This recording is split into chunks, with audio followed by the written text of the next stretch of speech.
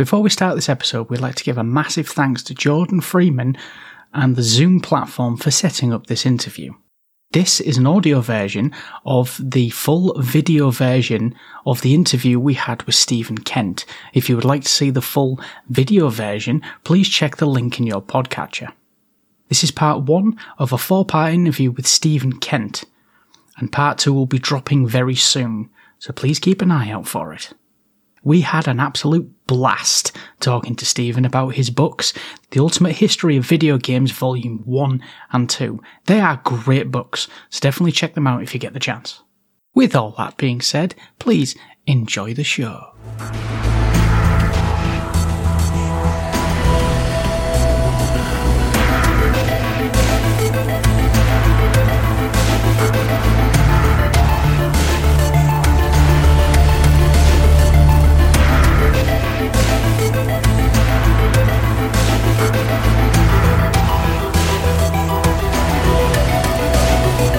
Hello everyone, and welcome to a video that the Waffling Tailors are putting out. This is a brand new experience for me and for Squidge, who is also with us. Wait a minute, that video camera's on? It indeed is on, Squidge. Oh, I should have brushed my hair. Don't matter. Oh, well. We are joined today by Stephen Kent. Stephen, thank you ever so much for joining us. This is an absolute pleasure for me. You're absolutely welcome. Absolutely welcome. I'd just like to take a moment and say thank you to Jordan Freeman and his folks over at Zoom platform for helping to arrange this. It was Jordan who put us in touch directly, so very, very, very appreciative to Jordan for that. So thank you ever so much, Jordan. Absolutely. A very, very nice gentleman. As I'm sure you are as well, Stephen. And we're about to find out, I guess. So yeah. Hello, Stephen. How are you? It's morning where you are and evening for us, I guess. Yeah. That big pond does that to us, doesn't it? Absolutely. Yeah. Oh my goodness. So how are you today? Are you okay? Yeah. It's been a nice day so far. Awesome. Fantastic. So we are, I was going to say we are joined today, but I won't do that. We're here today to talk a little bit about, you, Stephen, and a little bit about you now have volume 2 of a book that you've put out now. For people who don't know, Stephen, throughout I'm sure you can go into it later, but, throughout the 90s, and you'll do a lot better job than I'm doing right now as well, I have to say. Throughout the 90s, you wrote a book called The Ultimate Guide to Video Game History, and that was released, and now you have volume 2 of that book out now, and it has been, I want to say, 20 years since volume 1 came out, so if you haven't read it by now, you've no excuse. So yeah, would you mind giving us a quick sort of elevator pitch for the 2 books that you have out that are video game history related? Would that be okay? So yeah, the books are called The Ultimate History of Video Games. Volume 1 covers, truly starts out with Abraham Lincoln and Bagatelle and goes all the way to 2000 and sort of the collapse of the Dreamcast, or it's about to collapse. You can tell it's faltering. PlayStation 2 has been announced and is, I think, just coming out, and Xbox has been announced. PlayStation and book 2 picks up. It has some overlap because there are going to be people who read volume 1 or volume 2 without reading volume 1. So it's got a bunch of overlap, but it's interesting. I thought I would be able to go from 2000 to the present, and I only made it to 2012. So volume 3 should come out around 2026. Wow. Okay. Because I mean, that's pre-guessing one of the questions we have for later on about is there a volume 3? But you're so prescient. You've already already answered it. Wow. Yeah. When I read volume 1, it wasn't called volume 1 at the time. When I read volume 1, I found it because bit of an amateur historian when it comes to technology. People who listen to the show a lot will know that I'm a computer programmer. I'm always saying, as a dev, I will do this, or as a dev, I do that.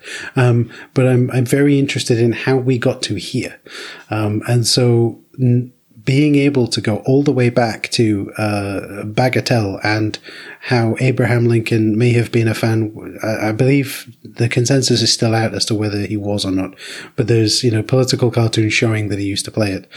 And then coming forward from Bagatelle into pinball, and I didn't know this, that pinball was banned in a huge number of states. And, the story of, was it Mer LaGuardia who trashed a bunch of pinball machines and threw them into the New York River? Yes. That was, it's very interesting. For whom the airport is named. Yep. Mm. Yeah. Yeah, interesting. So I have to say, I was enthralled with Volume 1. I haven't got around to reading Volume 2 yet. It is on the pile. It's on the pile, and it's next in line. So it's a shame I didn't get to it before we did this. But I now know that there's a lot of stuff. I mean, everybody knows there's a lot of stuff to read up on, right? You can't really write a ultimate history of anything without actually writing all of the history. Yeah, I guess I'll chime in. This comes up every interview. Naming it the Ultimate History was not my idea. I really, really dislike that name because it's like sticking your chin out and daring people to find something more ultimate. And that never goes well for me. So I'm guessing something like The Traveler's Guide to Gaming History would that work better, or? Well, originally I named my book The First Quarter, a 25-year history of video games. I was very proud of that title, and it broke my heart, but what they said made sense. They brought it to me and they said, look, you see a book called The First Quarter and you don't know whether it's about coin collecting, basketball, financial business book, and then somebody walking along the shelf sees it. You have just really a couple of seconds that'll get them to pause. So you want them to know exactly what it is when they see it. I thought having Pac-Man on the spine of the book might kind of make it obvious, but they decided to make it even more obvious. I mean, that's fair enough. In the line of work that I'm in, I know that naming things is hard, right? We have this really stupid joke in development where we say the two hardest things in programming are naming things, invalidating cache data, and off-by-one errors. I know the off-by-one error thing. Do you ever watch South Park?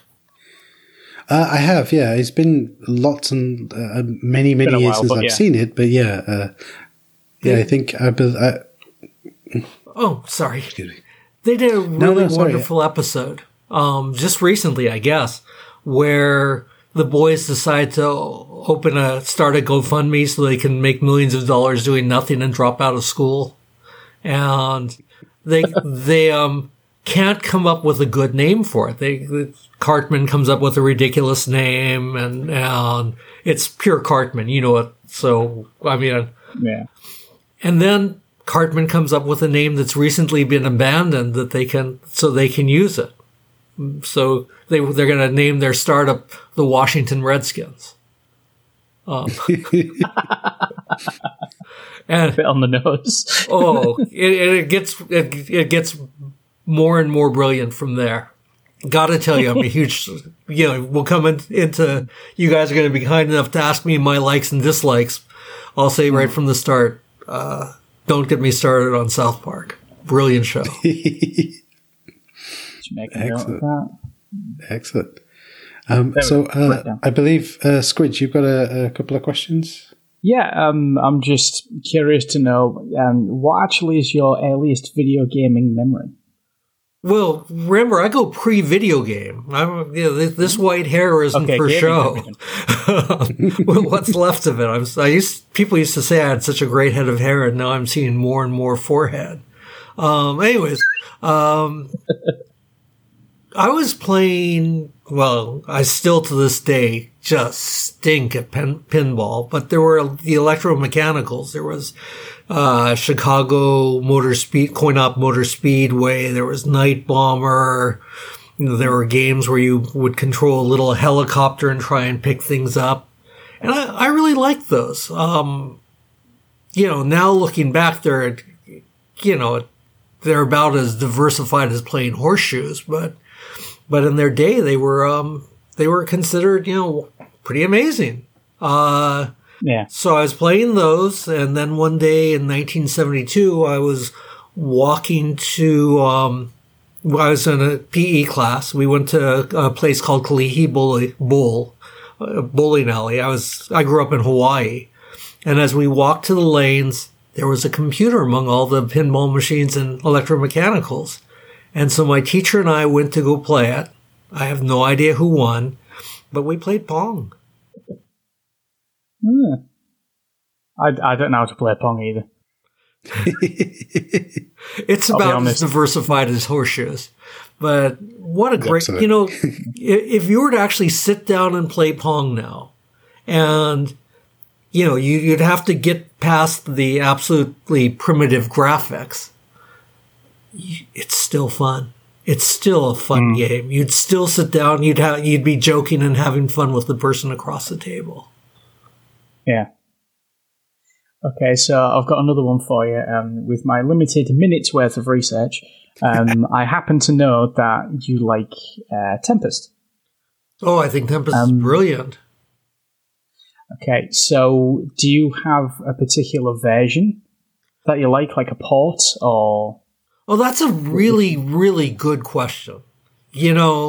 Tempest was unportable early on. It just was. It was so advanced. It was so smart. TVs couldn't get the sharp lines because they, had a regular CRT, versus those ray tracing screens. Ray tracing. I can't believe I said that. Anyways, you know what I mean. It's early. It's only 11 a.m., right? Anyways. Need more coffee. Yeah. So, the Atari 2600, there was no way it could do a decent Tempest. When Jaguar came out, they came out with a very good Tempest. But part of what makes Tempest enshrined in my mind is being in a dark arcade where the only light is the logo coming off of the screens of different games. Maybe she's got Betty Davis eyes, or Pink Floyd's The Wall is playing in the background. And, the Jaguar version of Tempest 2000 was fabulous. I only gave it a C. I really hate myself for that. I think you could argue it's a much better game technologically, except that the Jaguar, the reason I gave it a C was because Atari had said they were going to put out a wheel for it, and they didn't. So I gave it a C, not based on the game, but based on Atari's default, which was a bad choice on my part. That was an Electronic Games. The truth of the matter is, it's the best game that ever came out for the Jaguar. And actually by quite a leap. It's a one-horse race. The arcade game it's sensational. It's a place and time. Can I stray for a second here? Go for it. I'm frustrated to interview because I stray a lot, and I apologize. I was recently asked, what was the best game of all time? And the problem with that question is that what you're really asking is what was the most exciting game in its day? The example I love to bring up is, have you ever played FIFA Soccer on 3DO? I haven't had the chance, no. Okay, well, if you looked at it compared to anything today, it's passé. But the jump from SNES FIFA Soccer and Genesis FIFA Soccer to 3DO, where you actually saw the the stadium and you heard people chanting and it didn't sound like you were holding a shell against your ear and listening to that ocean sound. And there was an announcer who did not sound mechanical and all those other things. It was so far ahead of everything else, and so, I would say that's for its day the greatest sports game of all time. But it doesn't compare to, so many things that have come out since. I mean, with Tempest back in the day, I played it on the Jaguar. That was my first exposure to it, and I didn't have a clue what I was doing. I still don't now. Me and Jay, we went to was it Arcade Club? We went to. Yeah, we went to a place called Arcade Club, and I saw the original cabinet, and it was like free play. So I thought I'll have a go. You had a fire button and a dial, and it worked so much better. And I was just away, and I'd never played it before, but he couldn't drag me off it. It's so much more fun than a pad, especially a Jaguar pad. But it was so much more fun with that dial and then bashing the button. And I feel sorry for that button. The amount I bashed it. Yeah. What a great game! What an amazing game. It's interesting. You look at, for arcades, you look at in movies, you look at Steven Spielberg, and the breadth of everything he created is amazing. But then, if you look individually at I can't believe I'm spacing on his name now. The gentleman who did Titanic and Terminator, James Cameron. James Cameron. The individual James Camerons, if you look at him individually, he kind of has a better history than Spielberg does. And it's the same thing. I think Ed Logg is the American king of arcade, maybe Eugene Jarvis as well. But if you consider what Dave Toyer did, just the individual games that he did, because he only did a couple, they were so good. So, there we go. Sorry. That's all right. I appreciate it. Tangents is what we do. Yeah, absolutely. I guess then that's the biggest problem, for me at least. When somebody says, what is the best thing in this subset of things, right? Because you can't just take, like you were saying there, right? The FIFA on the 3DO had a wonderful experience compared to the other titles that were around at the time. Yeah. But, paraphrasing your words, comparing it to what's out now, if you were to compare FIFA 2021, I believe is the latest one, to that one there, it would be, for want of a better phrase, no contest, right? Yeah. Because it's apples and oranges, right? Yeah, almost like comparing a modern fighter jet to an old Messerschmitt. The Messerschmitt was such a leap over all the prop planes that were out there. But, yeah, anyways. So how about you guys? You guys have favorites? Oh, my goodness. Yeah, so favorite games for me, I guess. The Mega Drive slash. Oh no! Please do. Yeah. Well, it gives me time to think, right? Yeah, I can think of 2 games in particular that always leap to my mind whenever anyone asks me. It's don't think it was that well advertised. It's a Resident Evil game on the Game Boy Color called Resident Evil Gaiden. Whenever anyone asks me to describe that, I say it's sort of top-down / isometric with the combat's kind of like Rock Band. It goes left to right, and you got to time it. That's how I describe it, and that's the best way I can describe it. I love that game. Okay. I will play that game whenever I got you, because I've still got my Game Boy Color on a cartridge. I'll just sit down and play it. So there's that, and the other game that I just can't get enough of is Dark Chronicle or Dark Cloud 2 on the PS2. Just a mixture of like action RPG-ish with the weapons, time travel, taking pictures and making inventions. I can't even. I have a thing where I get so far into it, forget what I'm doing, start again, and then just keep going. I think I've completed it once out of all the years I've got it. But those are 2 games that I will constantly go back to. They are my favourites completely, and it's a bit of a weird ones there. One for Game Boy Color and one for PS2, But they hold special places for you. Yeah. Yeah. Yeah. Again, it's like I say, if I can go into an arcade and there's a Tempest machine and old songs playing on the radio. Oh, okay. Jay?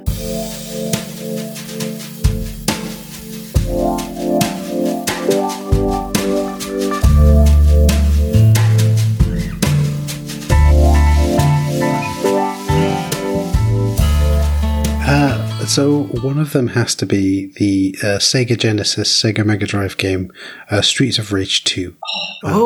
And so mine are based on like the nostalgia of what we were, like where I was and what was happening in my life at the time. And I'll always remember that Streets of Rage 2 was a game that Squidge and I could play without being competitive.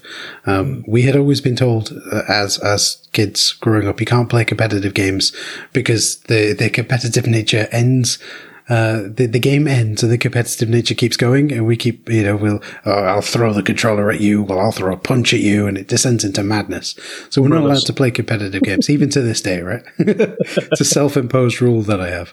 But with Streets of Rage 2, because that was the first one of the Streets of Rage series, that was one that I feel like Squidge and, or at least from my point of view, Squidge and I bonded over. Oh, well, let's beat the bad guy doing this way and that way. I mean, yeah, it's a fun button basher that just sometimes you've just got to put on a game and just bash a bunch of buttons and beat the hell out of someone. Yeah, you can take your stress out on sort of created characters, right?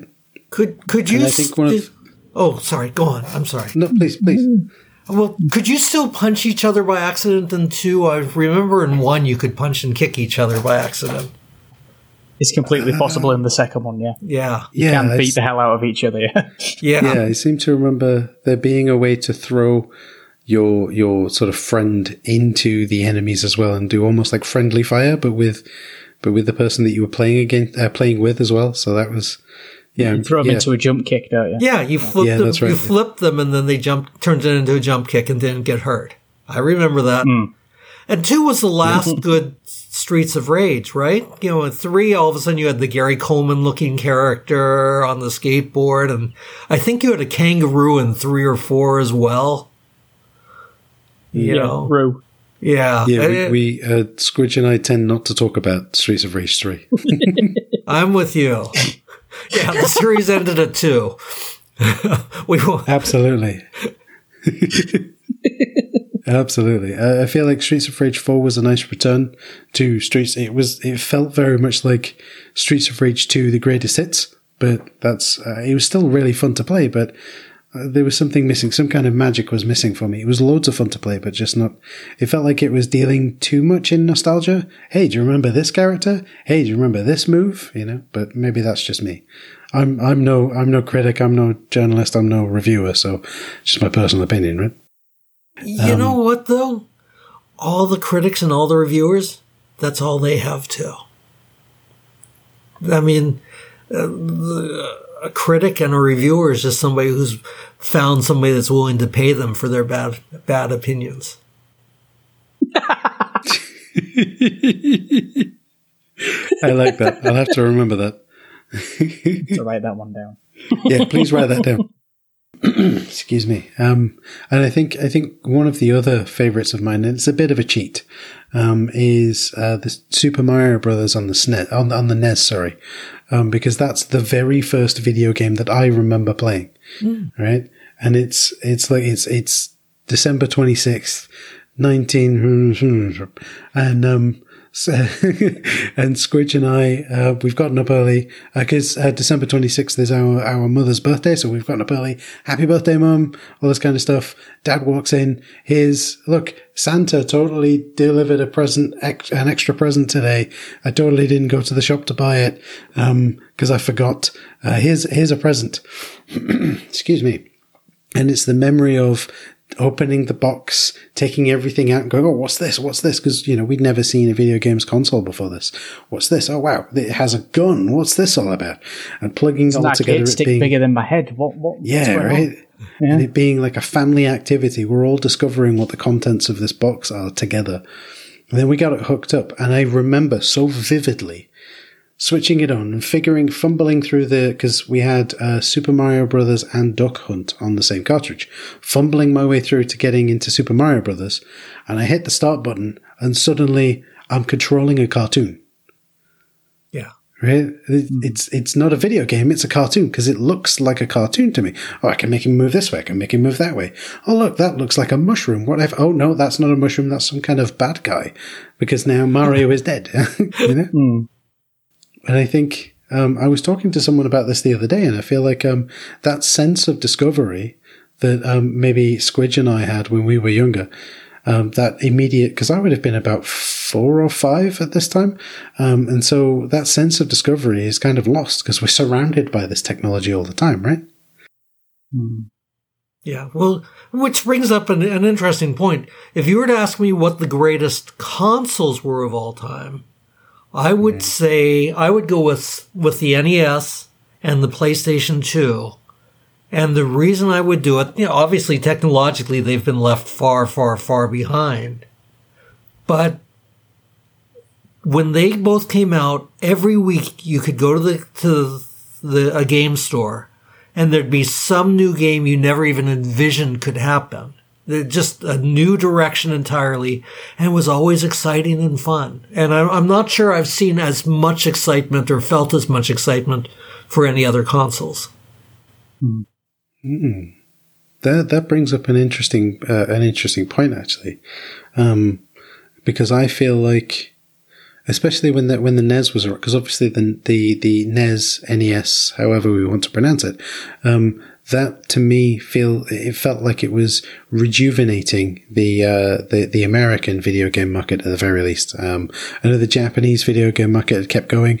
We'd had the video game crash just slightly before Nintendo brought it over, and I feel like maybe because of things like you said, you walk into maybe GameStop wasn't the place to go at the time, maybe Toys R Us or Kmart or wherever, and you walk into these stores and there's wow, look at this, wow, look at that, and that sense that maybe that was the thing that rejuvenated the market, right?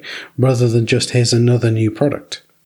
Yeah, there was that, and the other thing was, when they made arcade games for the 2600, like Donkey Kong on ColecoVision was phenomenal. I mean, it was the arcade machine. But most of the arcade games, when you played them on home consoles, they weren't that impressive. They didn't feel like you were playing the arcade game. They felt shipped over and badly shipped. I think it's fair to say this when people have read a book and see a movie, it's always disappointing to see what has to be taken out for the movie. And I think it was the same looking at arcade games coming to consoles. And all of a sudden with the NES, the arcade games for a little while looked exactly like the consoles. So, yeah. I wonder whether that is though, because, and I'm taking some information from, I'm going to cheat here and I'm going to take some information from volume 1 of your book series. And that is, the 2600 was designed in the 70s and, maybe, how do I put it? Maybe outlived, compared to what else was being released at the time. Maybe it was stretched too far, maybe the hardware it's a little bit dated now, maybe we should refresh it. And then I know with the 5600, they hired external hardware engineers to develop that. And then with the 7200, they bought someone else's idea and brought that in, if I'm remembering correctly. And so, like, the Atari hardware was kind of, from my point of view, it felt like the 2600 was stretched too far. The 5200 was brought in, was it the 52? I feel like it is 2652 because they were, and like the 52 was designed by someone else by committee, and then the 7800 was like, quick, we need something to release. We'll just buy that hardware and rebrand it and sell it on, right? Yeah, I mean, it's interesting because the NES had the same basic chip as the 2600. It was slightly updated, but what they had surrounded it with was so much better. Mm-hmm. Yeah, and then there were just so many things that were done a little better on just everything was a little better on the NES. Yeah. I suppose if you have your competitors to compare to, then you can say, hey, what didn't work so well for them and how do we avoid that, right? Yeah. Yeah, absolutely. Yeah. Well, and it's interesting because historically, before the NES, Nintendo tried a couple of other little consoles that were more like the home Pong machines, and I think in a way, Nintendo's big thing at the time was to see what Atari is doing and improve upon it. Rather, because some companies really are satisfied to just take what the competitor has done and do it themselves. But Nintendo always was driven to find a way to improve. Yeah, it's competition breeds innovation, doesn't it? If you've got healthy competition, innovation will just go up leaps and bounds. Especially with advancements in technology, because it was like going pretty thick. Yeah, from the NES onwards, it was going really fast. Yeah, it was. So healthy competition gets you really good advancements, and which is all good for the consumer. Yeah. Oh, it's wonderful. I mean, when you look, especially, I've got to give props here to Sony, because generation after generation, Sony really, more than anyone, I think, makes a big leap over the generation before. Yeah. Yeah. So it's always impressive. Very. Oh, absolutely. Yeah. I mean, if you take a look at PS2 into PS3, they used a completely experimental CPU architecture, right? Yes. Let's give it a try and see what happens. PS4 went back to standard PC architecture, but being able to say, hey, we are a big enough, powerful enough company and people will make games for our console, and so we can take this risk. It's similar to, I suppose, when a developer, some game designer comes along and says, what if we did this, but subverted everyone's expectations and tried it this way? They're experimenting, right? Or maybe when a playwright says, okay, I'm gonna write a stage show, but I'm gonna subvert everyone's expectations and go this way. That's the only way that you can innovate, is to try new things, right? Well, and again, and it's funny because of the three console makers, Sony is the one I'm most alienated from, but I'm going to give them a little more props on this. And I don't know soccer, what you call football, well enough to comment, so I'll go with American football. In American football, you'll have two teams playing, and especially if one team is only a little better or is ahead because they're lucky, they'll get a lead, and then they'll just try to stall out the game. And it never works. It almost never works. Here in Seattle, we had a coach whose first name was Chuck, and they used to call him Ground Chuck because when he'd get far ahead, he'd go to an all-ground game and, like I say, just try to stall out the game and take his victory. Sony's never been guilty of that. Never, ever, ever. I mean, every console, they go out on a limb. They really try to stick things in that weren't there before. They may have gone too far with the PS3. But that they went too far says a lot about them. Mm-hmm. Yeah.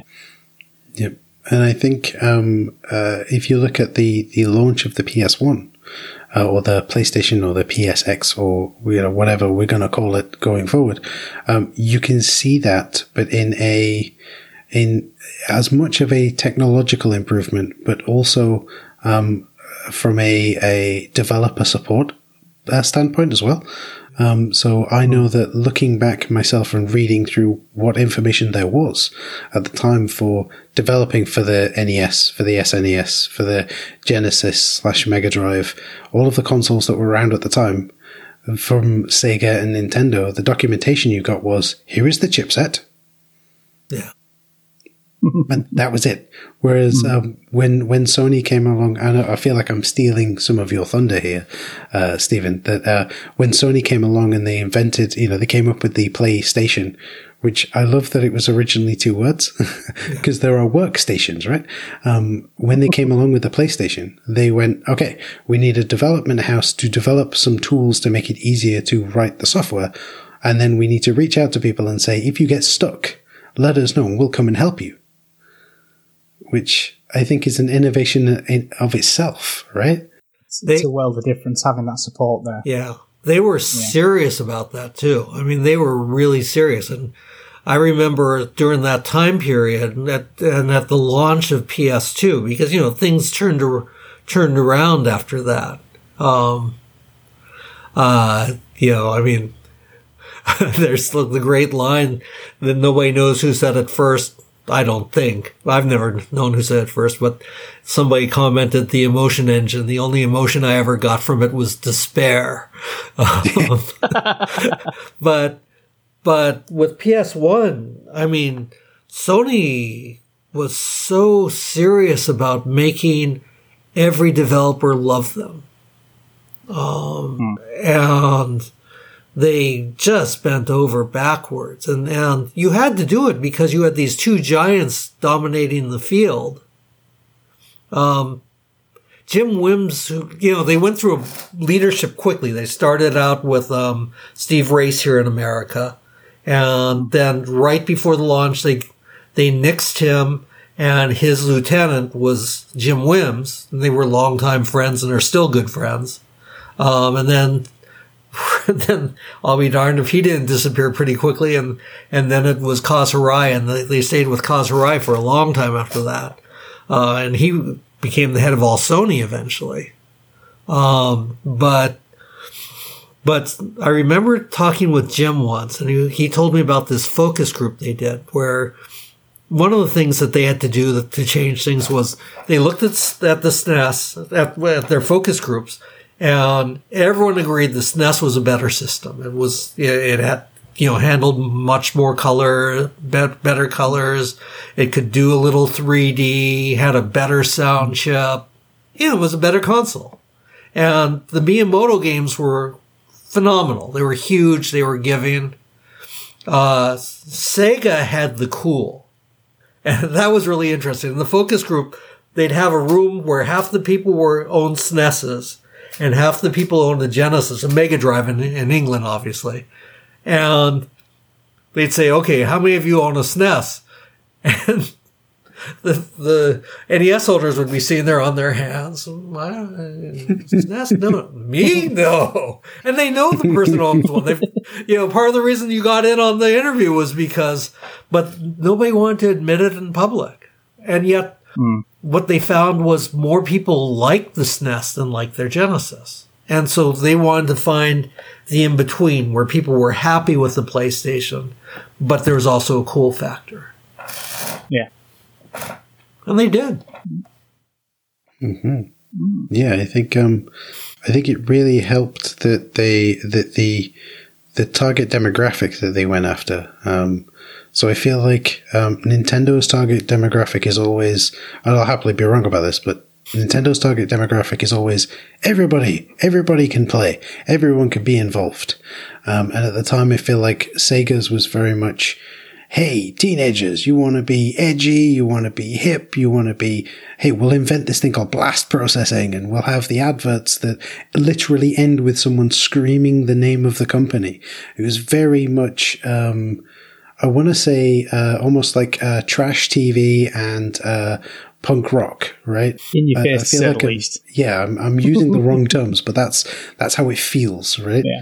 And then, Sony came along, and it feels to me like they went, right, okay, we want to be a proper consumer device.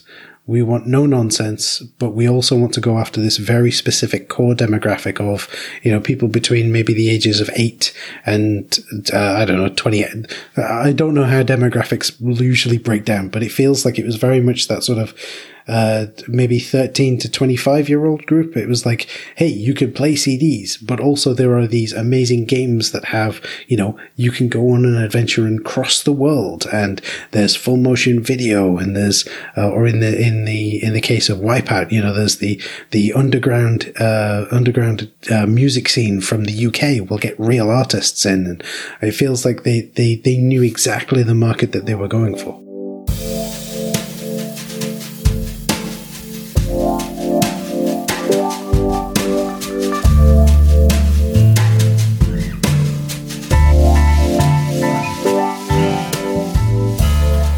Sony just they and it's interesting because they tapped into something. They helped a wave that was already happening, which was, Atari just made their games. Nintendo said, "Hey, look, here are games for young people because the market is full of young people."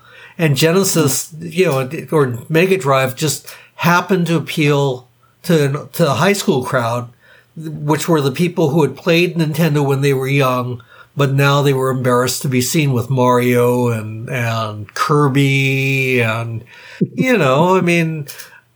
It just so happened that Mike Katz, he doesn't get enough credit for this. He was the first president of Sega of America, said, we need a football game. We need sports. He was the one who said that.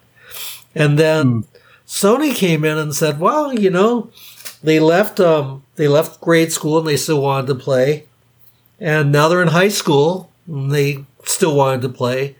Why would they stop wanting to play now since they're in college? Just because they entered college. So they tapped into it brilliantly. They really did. And I don't know what the commercials were like in the States for PlayStation, but I do know that over here in the UK, there was a very famous commercial for PlayStation when it was like sort of first released. It was put out by Sony in London, and it was called Double Life. And it was about how it was interviewing real people. I mean, they're obviously actors, right?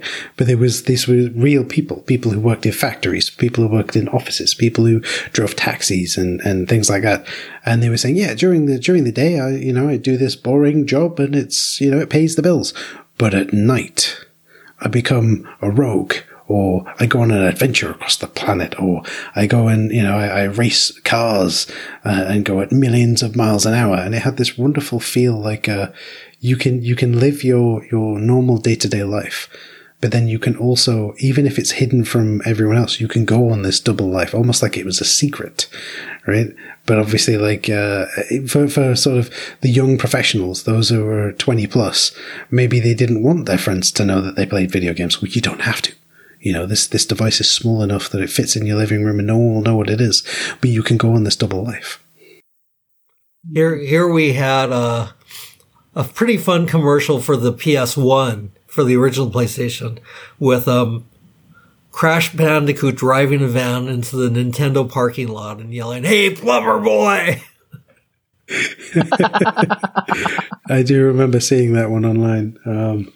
That's a genius bit of marketing. Yeah, the best commercial in my view, and there have been some great video game commercials, but the one that really takes the cake is, and I actually write about it fairly, I describe it pretty carefully, at least, is the For Michael commercial during the PS3 era, which, it's a brilliant commercial. I mean, just for your viewers, that's the one where two World War II vets from most likely meeting guys from Call of Duty come into this Star Wars-like bar, and all the characters, almost, not all of them, but quite a few of them from Sony exclusives are in that bar. And they're all talking about this guy who saved them in some tough scrape. And, you know, one of the things you have to think about, I mean, it's an important point. I sound so pro-Sony, and I'm not, but one of the things you have to think about is if Microsoft had tried to do that commercial with Xbox exclusives, you'd have the Master Chief from Halo, and that's pretty good. And then you'd have some cars from Forza, and that's about it.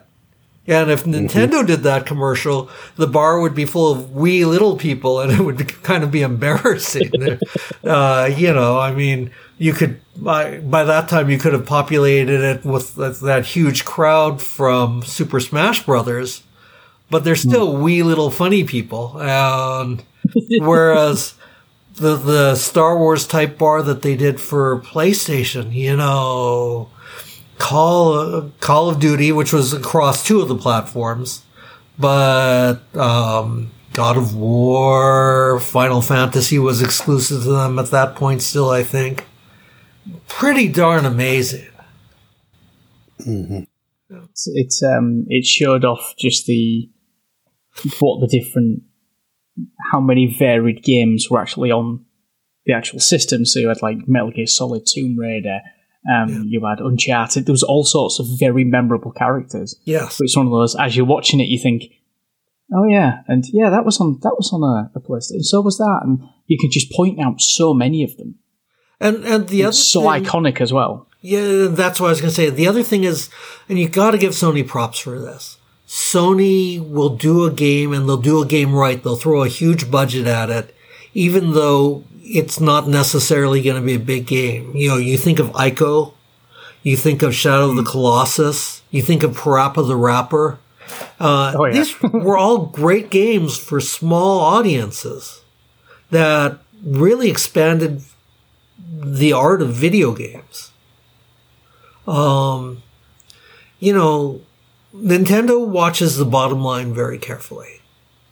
And Microsoft is more imitative than innovative, I think, frequently. So Sony needs some pretty, you know, you look at Spider-Man Miles Morales that came out with the launch of PS5. In some ways, just a return to the last Spider-Man, and in other ways, a completely different game. But even if it was just the same game in some ways with a different, you know, a slightly altered world, the sheer quality of it, just the sheer artistic quality, it helps that Spider-Man Into the Spider-Verse is my all-time favorite superhero movie too. So, yeah. So it was indeed an amazing film. I think that's allowed though, because it was an amazing film. What was the thing you wanted to get to, Jay? What was the? Oh yeah. So the highlight thing. Yeah. So we've talked a lot about lots of different stories already, and one of the things I really liked about Volume 1, and like I say, it wasn't called Volume 1 when it was released, is that it is full of these wonderfully rich stories about the history of video games. You know, conversations with people who were there and were important in those decisions. Nolan Bushnell, Al Alcorn. You know, all of the big names that were involved in everything are mentioned, and all of these stories happen.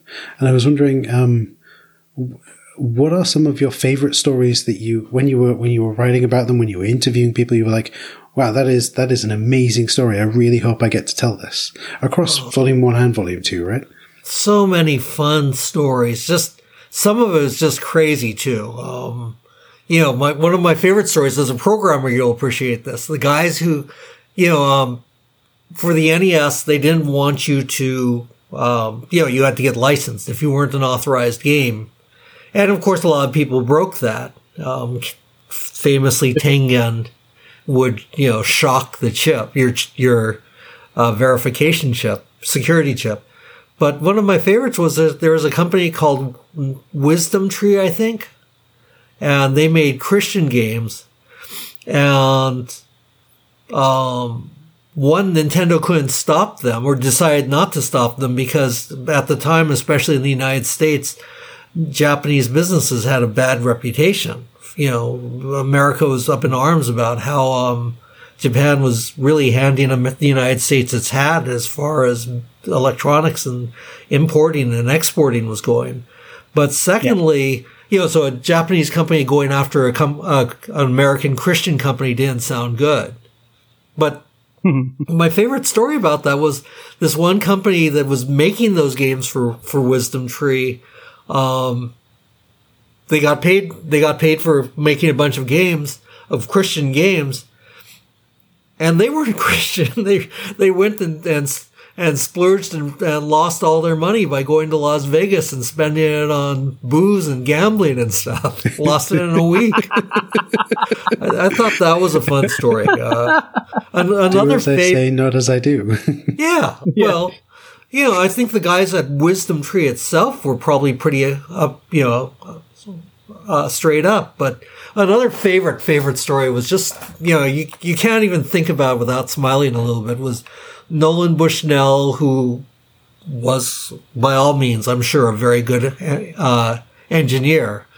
But now he's running the company, and at Atari, he'd come and he'd go look at what the engineers were doing, and he'd say, well, you should do this and this. And they'd do that, and then he'd come a few weeks later and say, oh, it would work better if you do this and this. And he'd have them switch it back to what they'd done the first time. And so Al Alcorn, the head of engineering at the time, the guy who made the first Pong machine, came up with a rule that was, the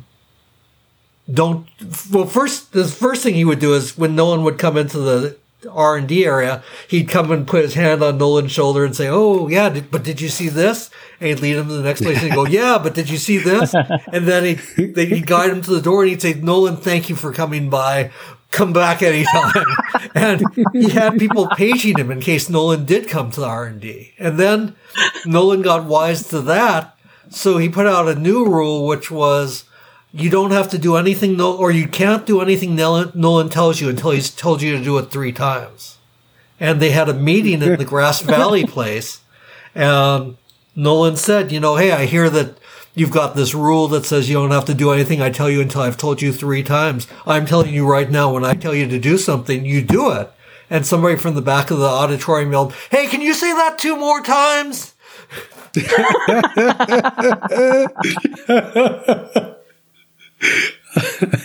Yeah, I mean, just some fun stuff.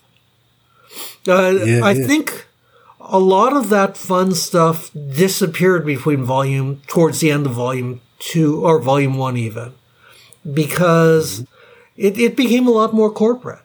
And you wouldn't even get the stories, because corporate buttons down and makes sure that you don't get all the quirky stories necessarily too.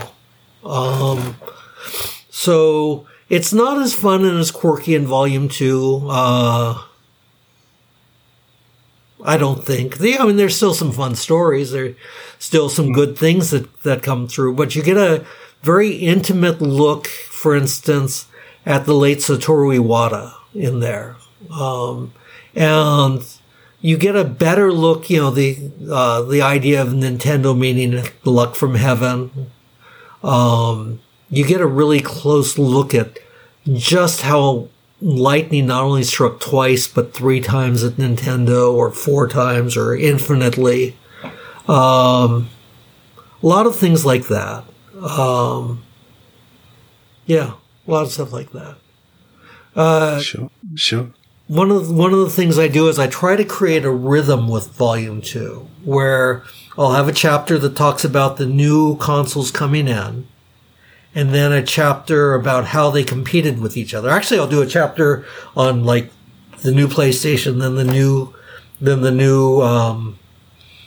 Xbox, and then the new Switch or Wii or whatever it is at that time. Switch isn't in this book because Switch didn't exist for so long.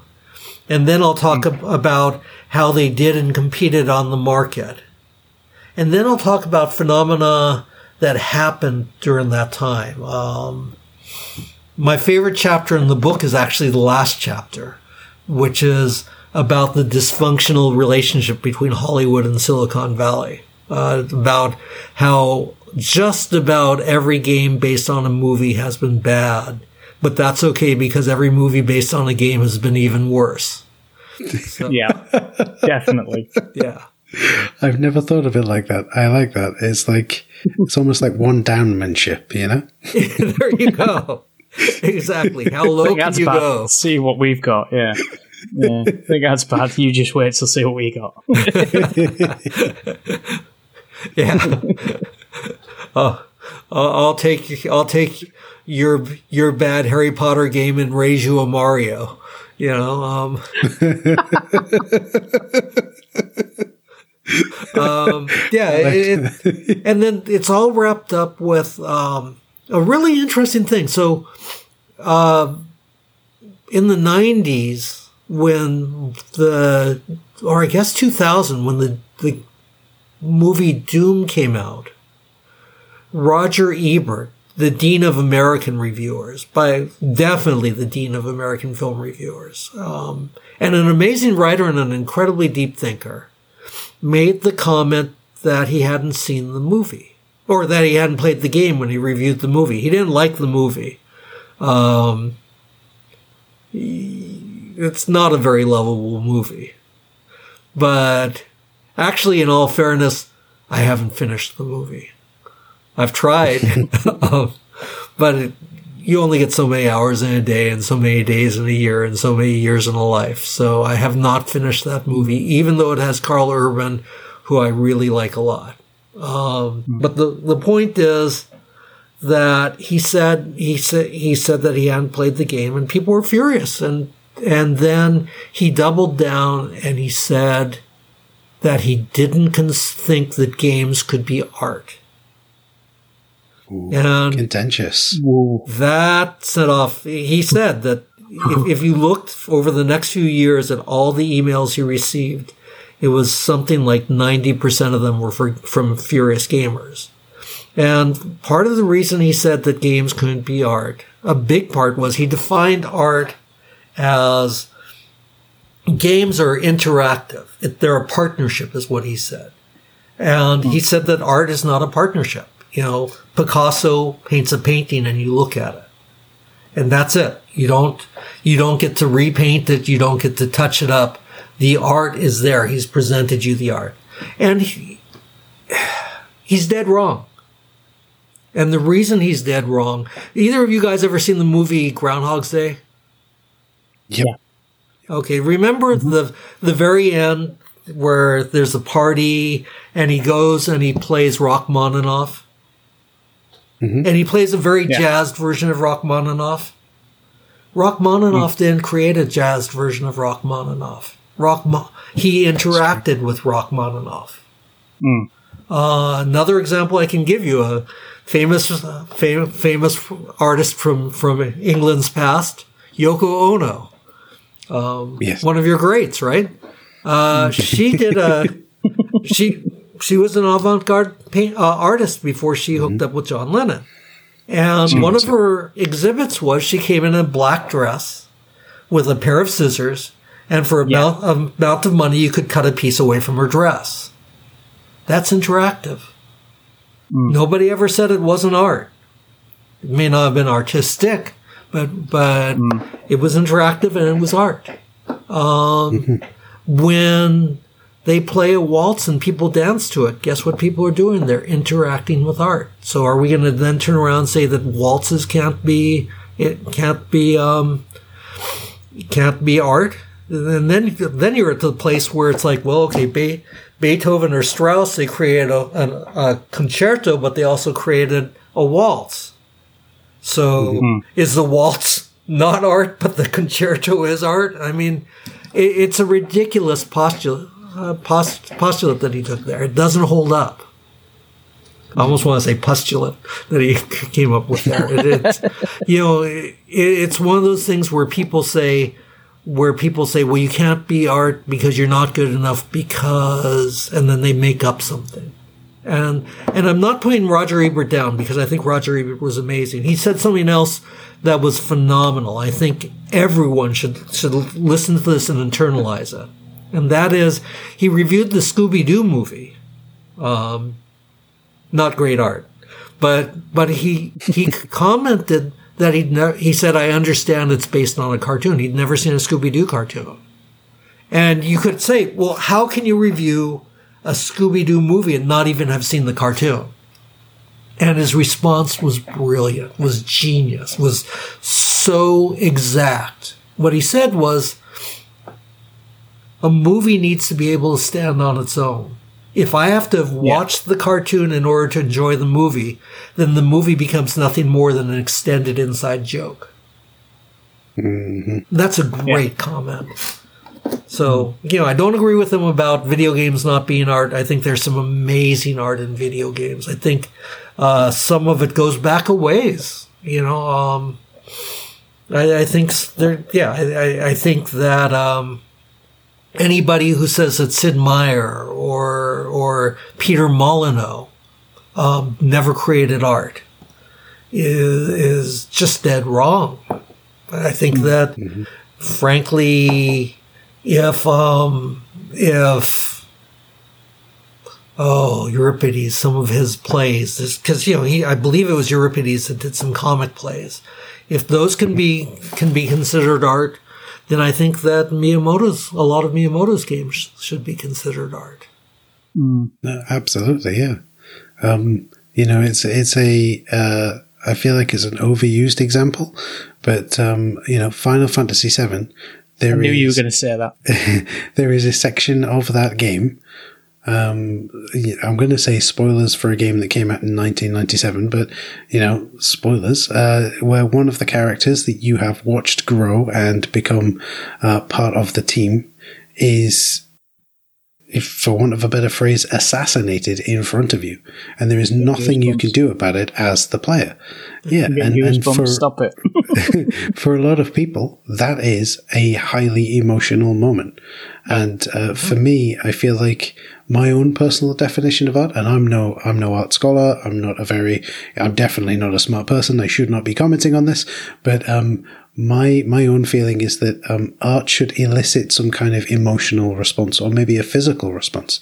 You were saying there about when people get up and dance to waltzes, it is eliciting a physical response in them.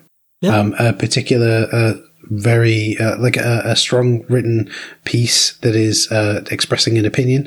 It brings about, an emotional response, maybe a physiological response, maybe even a response that causes the person to question their own thinking. Is that a philosophical response? I'm not sure.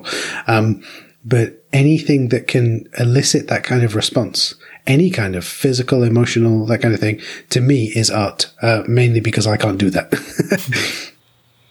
I think Final Fantasy VII is a great example of how video games truly can be art and emotional.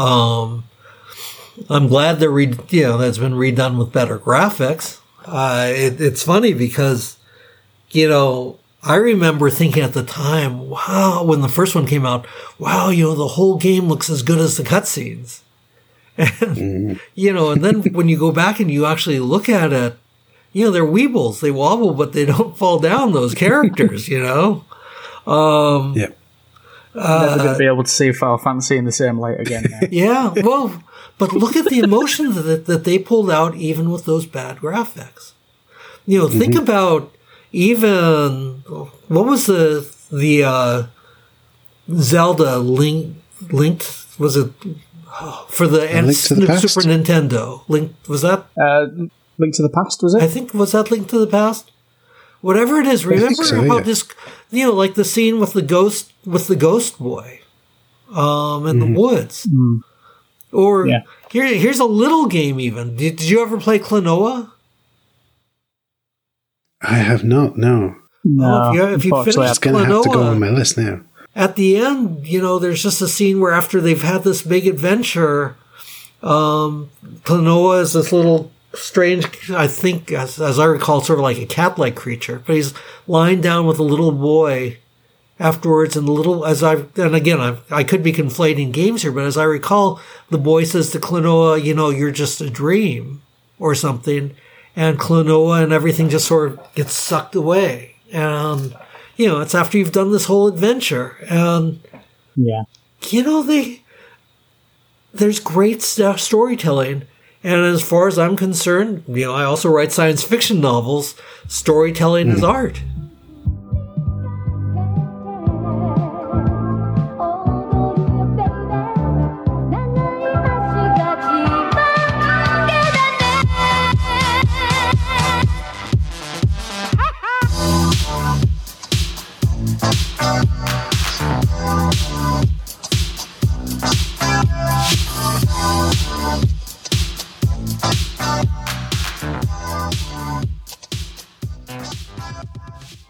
Intro music is Among the Stars by Muse Station Productions.